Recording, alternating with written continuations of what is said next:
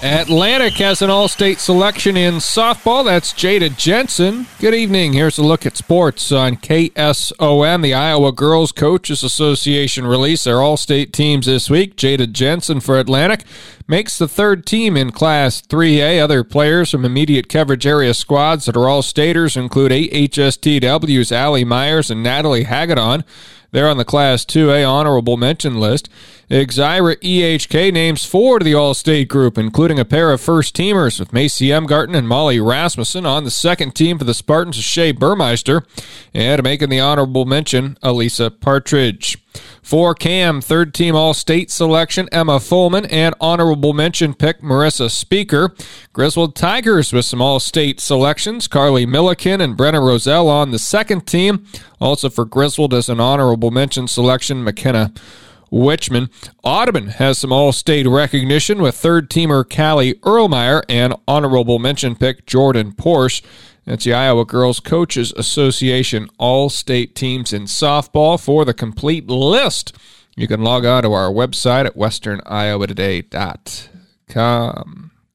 The Northwestern College football program has gone 23-4 over the past 2 seasons, and ACGC alum Ben Kingery is happy to have been a part of it all. No, it's been incredible. It's been super fun. Just enjoying every game, every win, no matter if the score is 60-0 or you win by 3 points. Just being a part of a program that has been that good and been able to help the program get to that level has been incredible. I love it. I mean, it's an amazing feeling to win and be good. The program was the NAIA national runner-up 2 years ago and went to the semifinals last season. And Kingery says that winning culture is a part of what attracted him. Just the winning culture and the culture that I could see they had when I visited was something I really enjoyed because it reminded me of what Coach Mathewson was building when he came in when I was a senior. That hard-nosed, put your hard hat on and go to work type of mentality. The coaches as well. The coaches are great. I mean, I love all the coaches. They're amazing people. Outside of football, they're amazing people and they'll do anything for you, but they're great coaches as well, and I've learned so much from them. Kingery's been able to make a lot of improvement on campus and lists several factors for that, including the strength and conditioning facilities and coaches. The facilities are incredible. Top tier. And the NI, I would say, is some of the best. We have an indoor facility. It's 50 yards by 50 yards. So anytime in the winter you can go in there and run. The weight room is incredible. It's big. It's got anything you could think of. And then the strength and conditioning coach, her name's Maria. She's done a great job just building up my strength, my explosiveness, my quickness, allowing me to be better on the football field. But also, I've done a lot of studying of the game, specifically film, and just learning the defense inside and out. I think that when you're that prepared and you know the defense at the back of your hand, it makes you that much quicker and allows you to make those plays and get those reps. Last season, Kingery made 22 tackles and appeared in 13 games. He'll be looking to lock up a starting spot on the defense this year. It's all about how hard I work and how bad I want it in the summer and in spring ball and everything to get back on the field and play. It's about how hard I work. And, yeah, that's the goal. Is to start in that position and contribute to the team as much as I can. I don't look at myself and think of individual goals. My goal is just to help the team as best as I can to win a national championship. And he believes they have what it takes to win it all this season, noting a different mindset and a feel that it's their year.